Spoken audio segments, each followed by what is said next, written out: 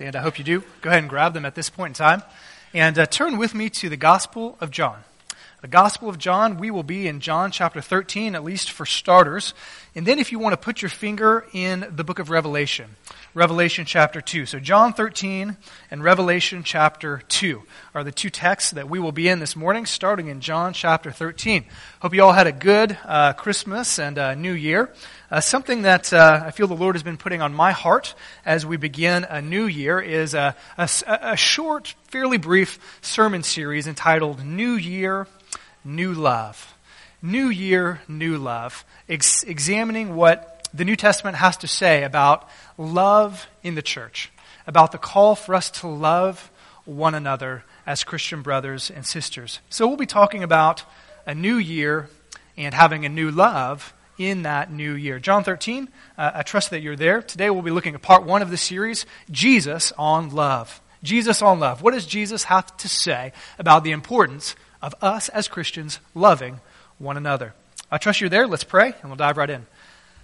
Father, it's a privilege for us to come together, to sit and to share sweet fellowship and conversations, to share of our tithes and offerings, to give back a portion of what you've entrusted to us, and to sing songs of worship, to sing songs of praise, anticipating the return of your Son, Jesus. And we echo what Paul says in 1 Corinthians and what we sung with our lips.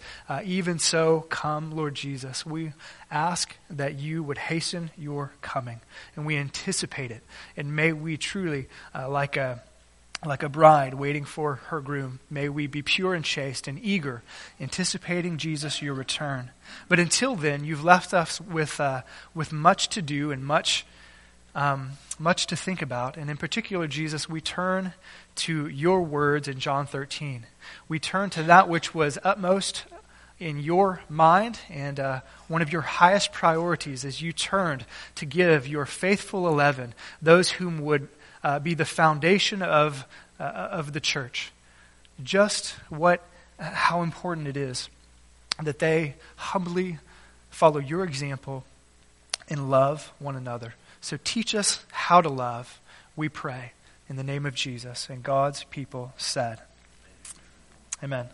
Well, I want to share a quick story written by a man named Dwight L. Moody. You probably have heard of Moody. He founded a church and, of course, the Moody Bible Institute up in Chicago.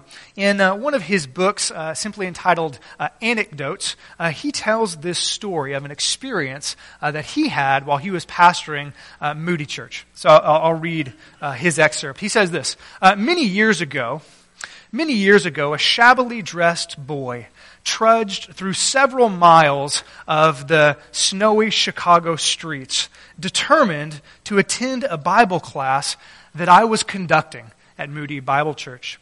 He writes, when he arrived, he was asked by many in the class, "Why did you come to Sunday school at a church so far away?" Because they knew that his church was, his home was some distance from there. Why did you come to this Sunday school? Why didn't you go to one of the churches near your home? Moody writes.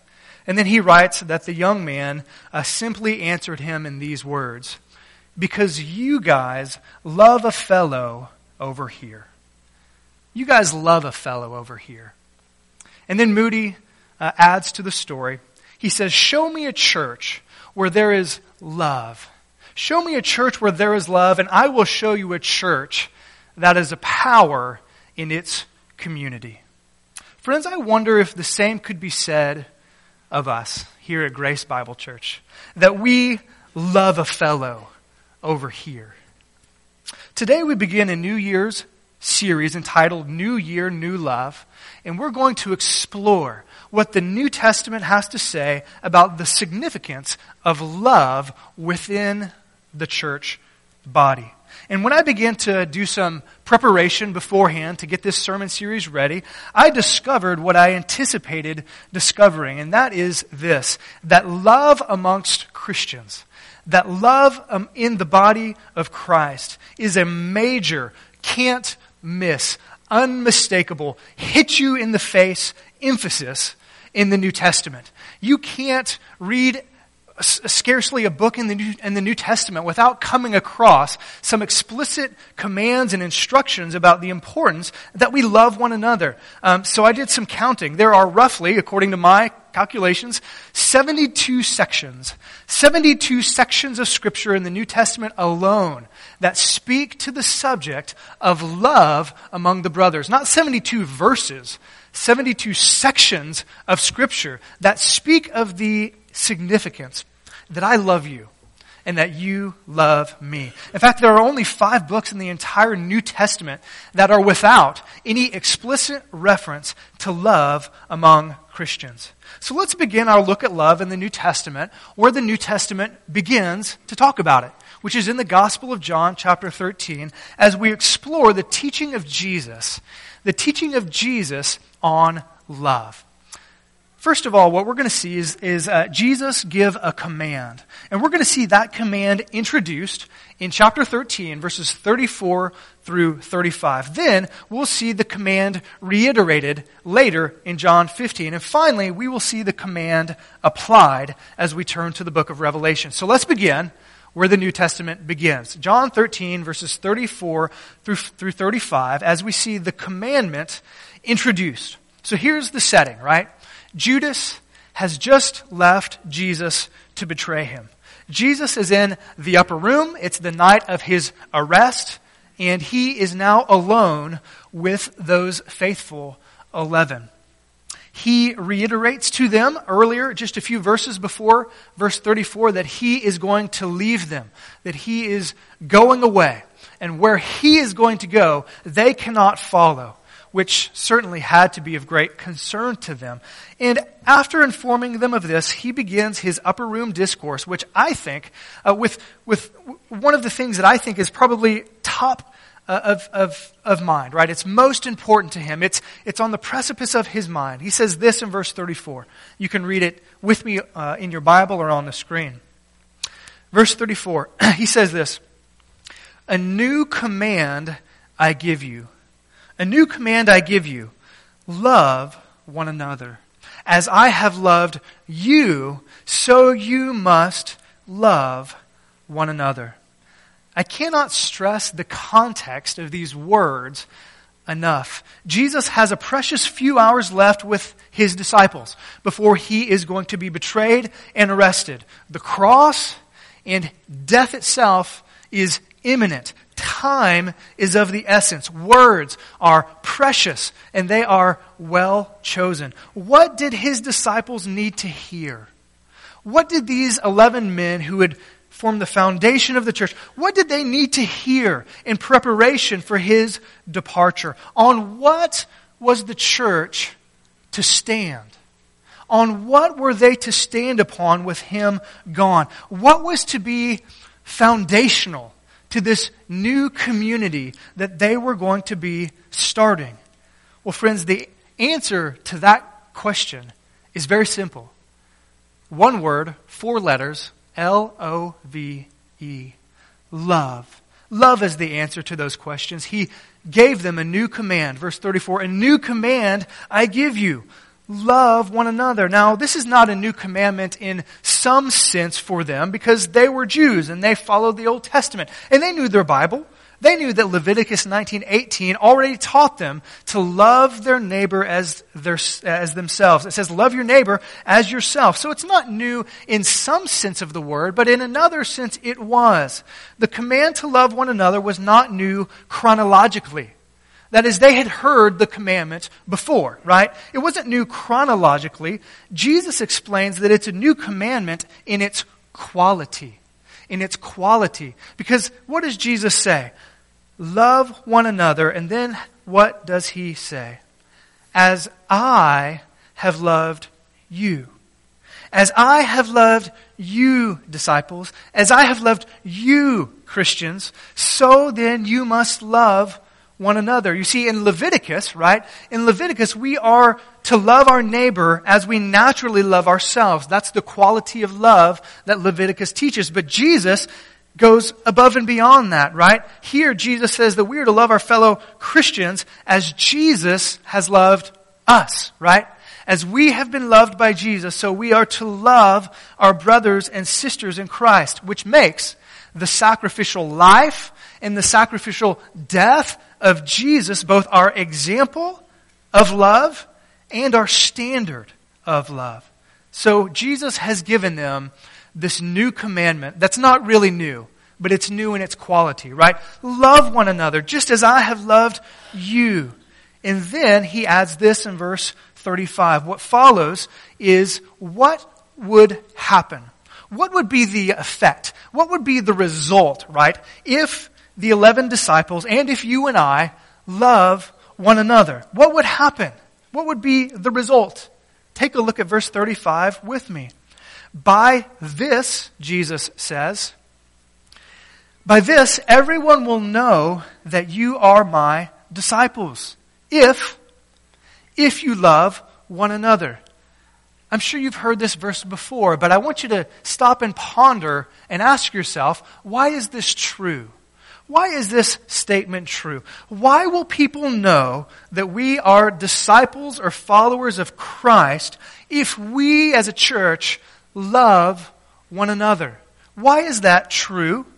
Well, I think the simple answer is this: because we look like Jesus when we love like Jesus, right? We look like Jesus when we love like Jesus. I'm sure you've noticed this maybe within your family or maybe within other people's family.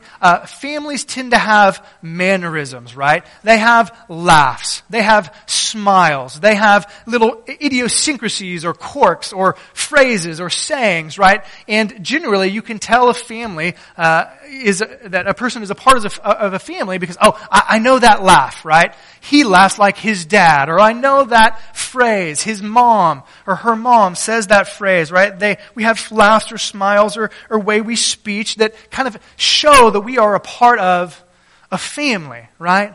And that's what Jesus is saying. Jesus is saying that people will know that we are a part of His family when we love like Him, right? People will look and say, that looks like Jesus, the guy I read about in the Gospels. It's interesting because there's evidence historically that has shown that the Christian community as a whole has done this well at times and then has done this poorly at times. And I just want to give you a little historical perspective. So there's a man by the name of Tertullian. He lived long ago at the end of the 3rd century, right, when Christianity was fairly new, so to speak. And he wrote these words. He spoke of how the heathens, those who weren't Christians, commended the Christian community for the way that they loved one another.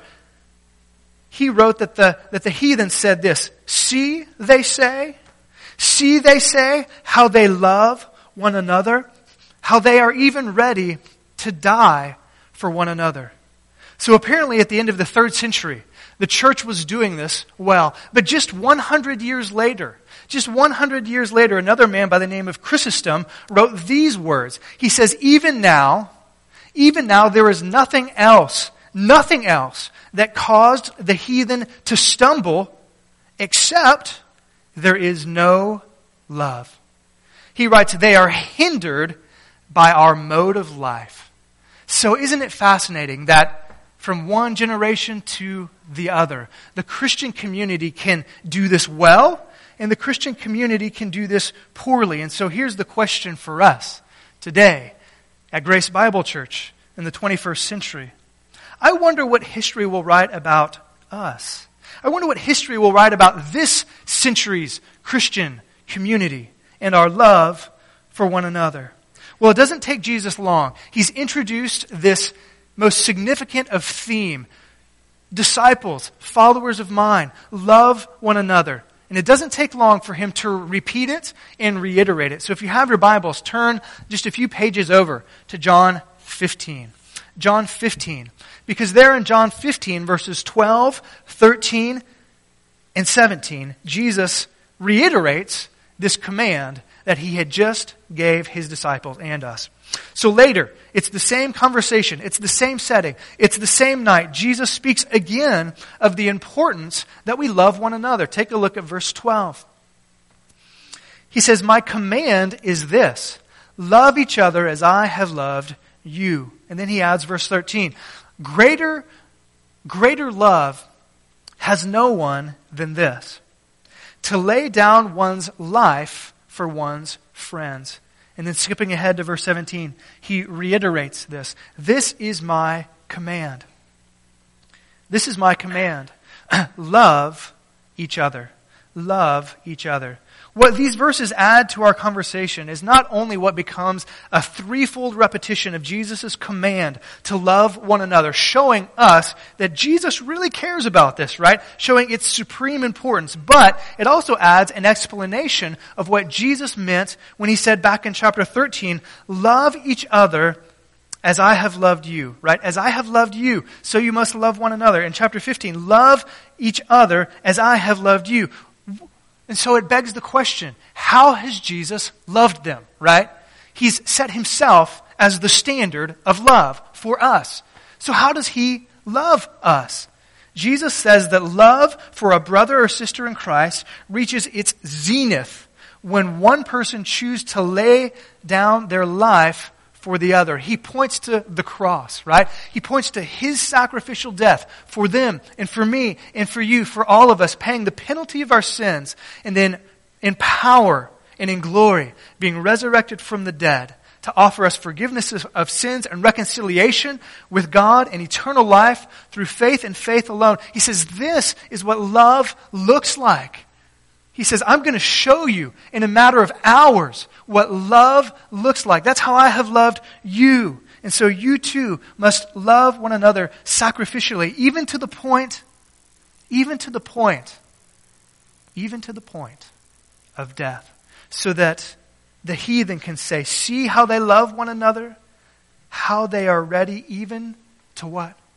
To die for one another. You know, this past fall, my family and I and a few of our neighbors were outside doing an outside movie. It's something I like to do. We have a nice kind of big place on the outside of our garage wall, and we use a projector and we watch movies outside. It's nice, and we eat popcorn and have lots of fun. And we watched, of course, a kids movie.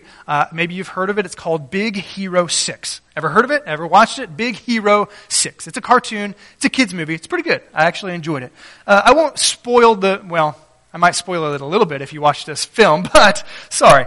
Just to set up the movie. The movie is about a young boy. And he uses his late brother's robot, or personal healthcare companion robot, to defeat a villain and to save a woman trapped in a black hole. Did you get all that? If not, that's okay. You'll understand when you see it. In the final scene, I was reminded, as we were watching this movie back in the fall, I was reminded of Jesus' words when he says this, greater love has no one than this, to lay down one's life for one another, for one's friends. Because even in Hollywood, they understand that sacrifice is the language of love, right? And so let's watch this short film and then begin to apply what we've learned today.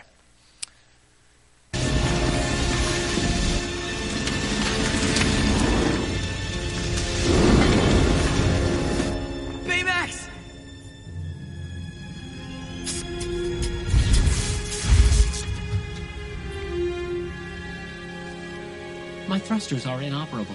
Just grab hold!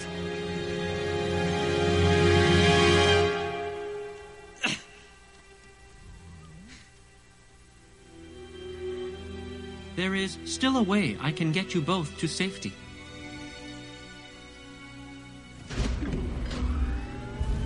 I cannot deactivate until you say you are satisfied with your care. No, wait. What about you? You are my patient. Baymax, your health is my only concern. Stop! No, I'm gonna figure out... Are you satisfied with your care? No! There's gotta be another way. I'm not gonna leave you here. I'll think of something. There is no time.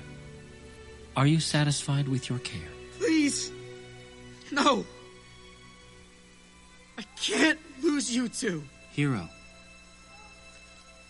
I will always be with you.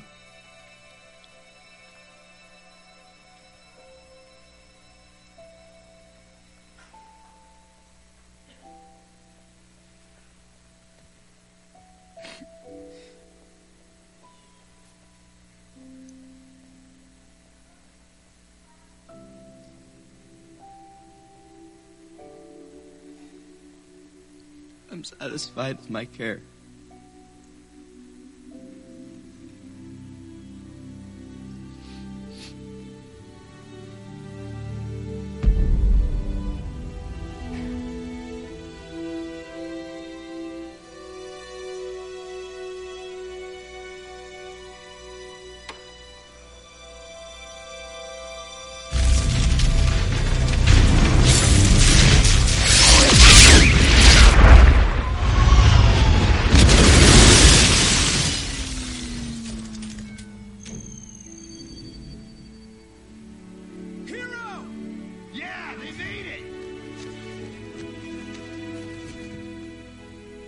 Baymax?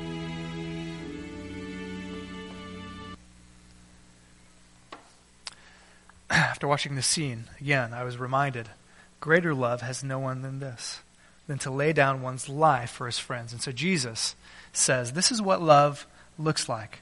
And so our love should be marked by sacrifice, selflessness, and servitude. So at the outset of our series, we have seen Jesus' command to love one another. We've seen him reiterate that command twice. And so we need to begin to ask ourselves some questions. Questions like this. How are we doing individually and as a church? How are we doing at loving one another? First, individually. Are you loving your fellow Christian in such a way that your unbelieving friends or family members or neighbors or co-workers know that you follow a loving Savior? Are they attracted to your Christ, or are they repelled by him because of how you treat the people who regularly walk through those doors in the back? More from a corporate standpoint, are people who are unchurched here in Cisna and the surrounding communities, are they attracted to our church because of how we treat one another, or are they hindered? Do they hear about how we are generous and engaged and servant-hearted and warm and kind? Or do they hear about how we stay in our own friendship bubble, simply talking to the people that we are most comfortable with? And if we think, in answer to that question, that we are doing okay, that yes, I love my brother and I love my Christian sister, then we need to ask a second question. A second question. Is our love marked by sacrifice? Is my love for you marked by sacrifice? Is it a sacrificial love? What specifically have you sacrificed for their good lately? What have you given up in order to serve one of their needs? Have you given of your time lately for them? Have you given up a ball game or a family function to be and spend time with one of them? Have you given of your emotional energy, helping them through a crisis? Have you given maybe even of your money or your attention? And if we can't think of any details of our love for the people in this room, then we may be only fooling ourselves into thinking that we're loving each other, right? Our brothers and sisters here at Grace. Because the kind of love that Jesus talks about is a sacrificial, costly, selfless kind of love. And so, what we've seen is the command. And we've seen it reiterated, right? But one final question remains. How seriously does Jesus take his command to the original Christians and to you and me to love one another? Like, how serious is he about it? Does he really mean what he says, that we are to love one another? Or is it just kind of trivial to him? Well, let's close our time by turning to Revelation chapter 2. So if you have your Bibles, turn from John to the very end of your New Testament, the book of Revelation. There, Revelation 2, at the very beginning, we see two churches. Actually, we see 7 churches. Jesus writes to 7 churches. We're going to look at 2 of them in brief. Jesus is going to commend one of these churches for their love for one another. And Jesus is going to condemn the other church for their lack of love for one another. And we should ask, which are we more like? Right? That's why Jesus gave us this revelation. So let's begin with the command applied in Revelation 2:18 and 19. Because there, in 2:18 and 19, Jesus commends the church in the city of Thyatira. He commends the church there in the city of Thyatira for their love. So he begins, like he does the other 7 letters with this church, with a revelation of himself to the church in verse 18. Followed by his commendation of the church. Here's what you're doing right, church, verse 19. So let's take a look at 18. To the angel of the church in Thyatira, write. Most likely the angel is the pastor or the leader of that church. These are the words of the Son of God, whose eyes are like blazing fire and whose feet are like burnished bronze. Verse 19 is where I would like for us to focus our attention. He says this, I know your deeds. What deeds? What deeds does he know about? Well, he's going to tell us. I know your deeds, and then he lists them. Your love, number 1. And faith, number 2. Your service, number 3. And your perseverance, number 4. And that you are now doing more than you did at first. Don't miss that last line. It's important. So, what does Jesus commend this church for? Well, he commends them for 4 things. And what is the very first thing that he commends them for? Did you notice? It's our 4-letter word, right? Love. He commends them for their love. And I take it to mean that he commends them for their love of one another.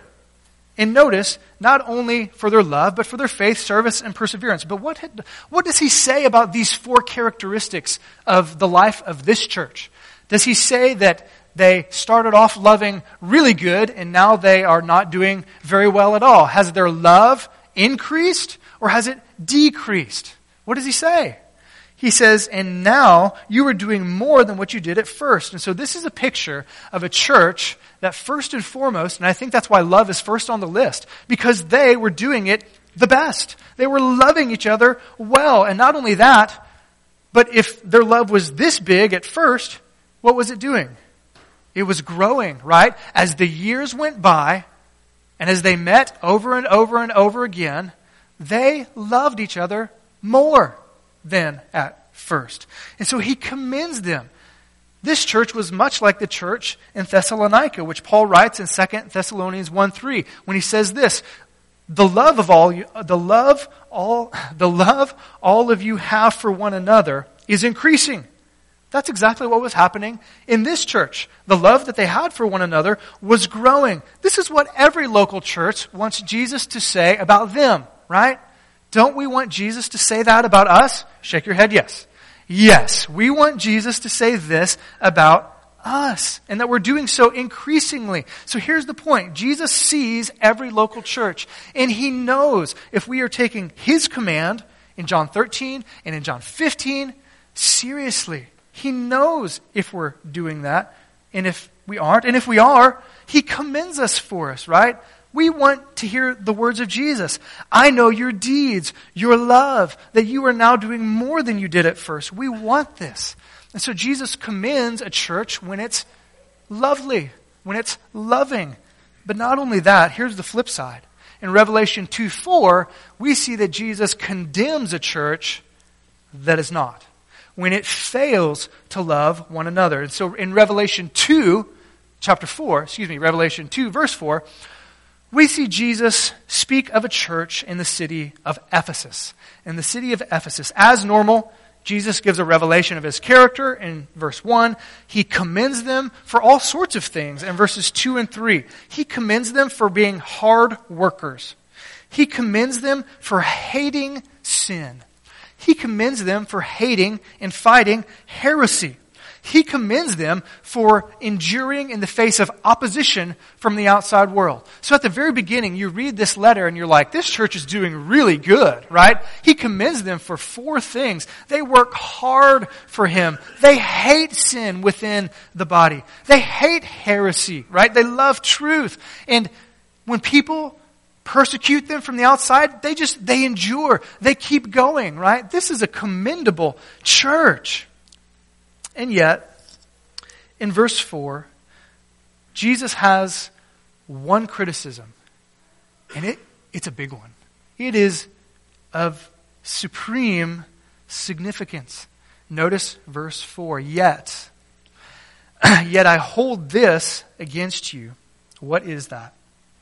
You have forsaken the love you had at first. Some translations might say your first love. I actually like the NIV better. You have forsaken the love you had at first. You could summarize Jesus' criticism with the words of the Righteous Brothers hit song, you have lost that love and feeling, right? That's what Jesus, it's supposed to be a joke. That's what Jesus was saying, right? He says, you've lost that love and feeling, church. But who did they lose love for? I think oftentimes people think that this refers to their love for Jesus. There's lots of reasons why I don't think that's true. I think Jesus refers to their love for one another. And I don't have time to give you all the reasons, but I think there's a very good case that Jesus is not talking about their love or passion for him. No. He's talking about their love in the body. Notice, he says that, yet I hold this against you. You have forsaken, the NIV, you have forsaken your first love. It's a word that means to neglect, to be neglectful, or to leave something in its place. That is, to not give it the attention, to not give it the focus that it rightly deserves. What is Jesus saying?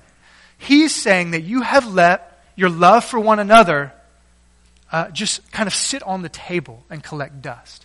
You have been neglectful in your relationship with one another. You haven't tended to it like it needs tending to. You have slowly drifted away from your original expressions of love for one another. This church, I think, what happened was the church was so busy fighting heresy from within and persecution from without that they had neglected one another and they had slowly drifted away. A story is told of a husband and wife in their later years, and they were driving home from church in his pickup truck. And as they drive home, the wife was sitting far, far away by the window. And of course, the husband was driving, and she kind of looked at him with some sad eyes and said, "Honey, do you remember when we first met?" "Well, yes." "Do you remember how close we used to sit to one another? I used to sit right here, right next to you in the car. You used to put your arm around me. Honey, what happened to those days?" With one hand firmly attached to the wheel, the other rested on the empty seat between them, and the husband simply replied, "Well, honey, I haven't moved." I think that's what Jesus is saying to this church. He's saying, listen, you have been neglectful, right? You have slowly moved away. So what should they do? And what should we do as Christians and as a church if we find ourselves in the shoes of the church at Ephesus? 3 things. Number 1, notice verse 5. Consider how far you have fallen. Some translations say, remember where you have fallen from. Repent and do the things you did at first. 3 things, they all begin with the letter R. First of all, he says, remember. Remember, therefore, where you have fallen. This is what he says. He says, bring to mind how good it was to love and to be loved at church. How good it was for people to notice if you had been missing a few weeks and to call or to write or to send you an email or a text. Remember how good it was when the church took care of one another. The laughter, the openness, the open arms. Remember the good old days, in a sense, is what he's saying. And not just for memory's sake, but he says then, repent. Number 2, not only should they remember what it was like, but they should repent from their lack of love. They should do something about it. If they recognize there's a deficiency in their love and in ours, then we should do something about it, which is number 3. He says, return and do the works you did at first. Here Jesus calls them and us to decide intentionally to treat our brothers and sisters with love, to do things that demonstrate that we want their best, and in a sense, to let our actions lead our emotions. Notice, in no unclear terms, Jesus tells the church what will happen if they don't do these 3 things. Notice what he says. If you do not repent, I will come to you and I will remove your lampstand from its place. In the letters of Revelation, the lampstand is an image of the church. And so what is Jesus saying? He's saying that I will end you. He's saying I will take you away as a church. You will cease to exist if you don't love one another. He also likely implies that the church had failed to be a light in the world by failing to love one another. Because what does a lampstand do? It gives light, right? And the light that the church is supposed to give is their love for one another. So, Warren Wiersbe is right. He says the church that loses its love will soon lose its light. The church that loses its love for one another will soon lose its light. Friends, I don't know about you, but I don't want to lose the light of Grace Bible Church, right? We don't want that. We don't even want to come close to that, right? And so what we have this morning is a command. love one another. This is Jesus teaching on love. He reiterates it, right? He gives us himself as the example of what that looks like. And then he says, this is what will happen. If you do, you will be commended. And if you don't, your lampstand will be removed. And so, friends, as I look at the streets of Cissna Park and our surrounding neighborhoods, metaphorically, you could say that there are shabbily dressed boys all over our neighborhood, right? Shabbily dressed boys in our neighborhood, just like in Moody's neighborhood. There are also well-dressed professionals, white-collar workers, stay-at-home moms, single parents, widows, elderly couples, young families with small kids, and there are people of all walks of life in between in our little community. And I want them to all be attracted to Grace Bible Church because we love a fellow over here, right? Because we love a fellow over here.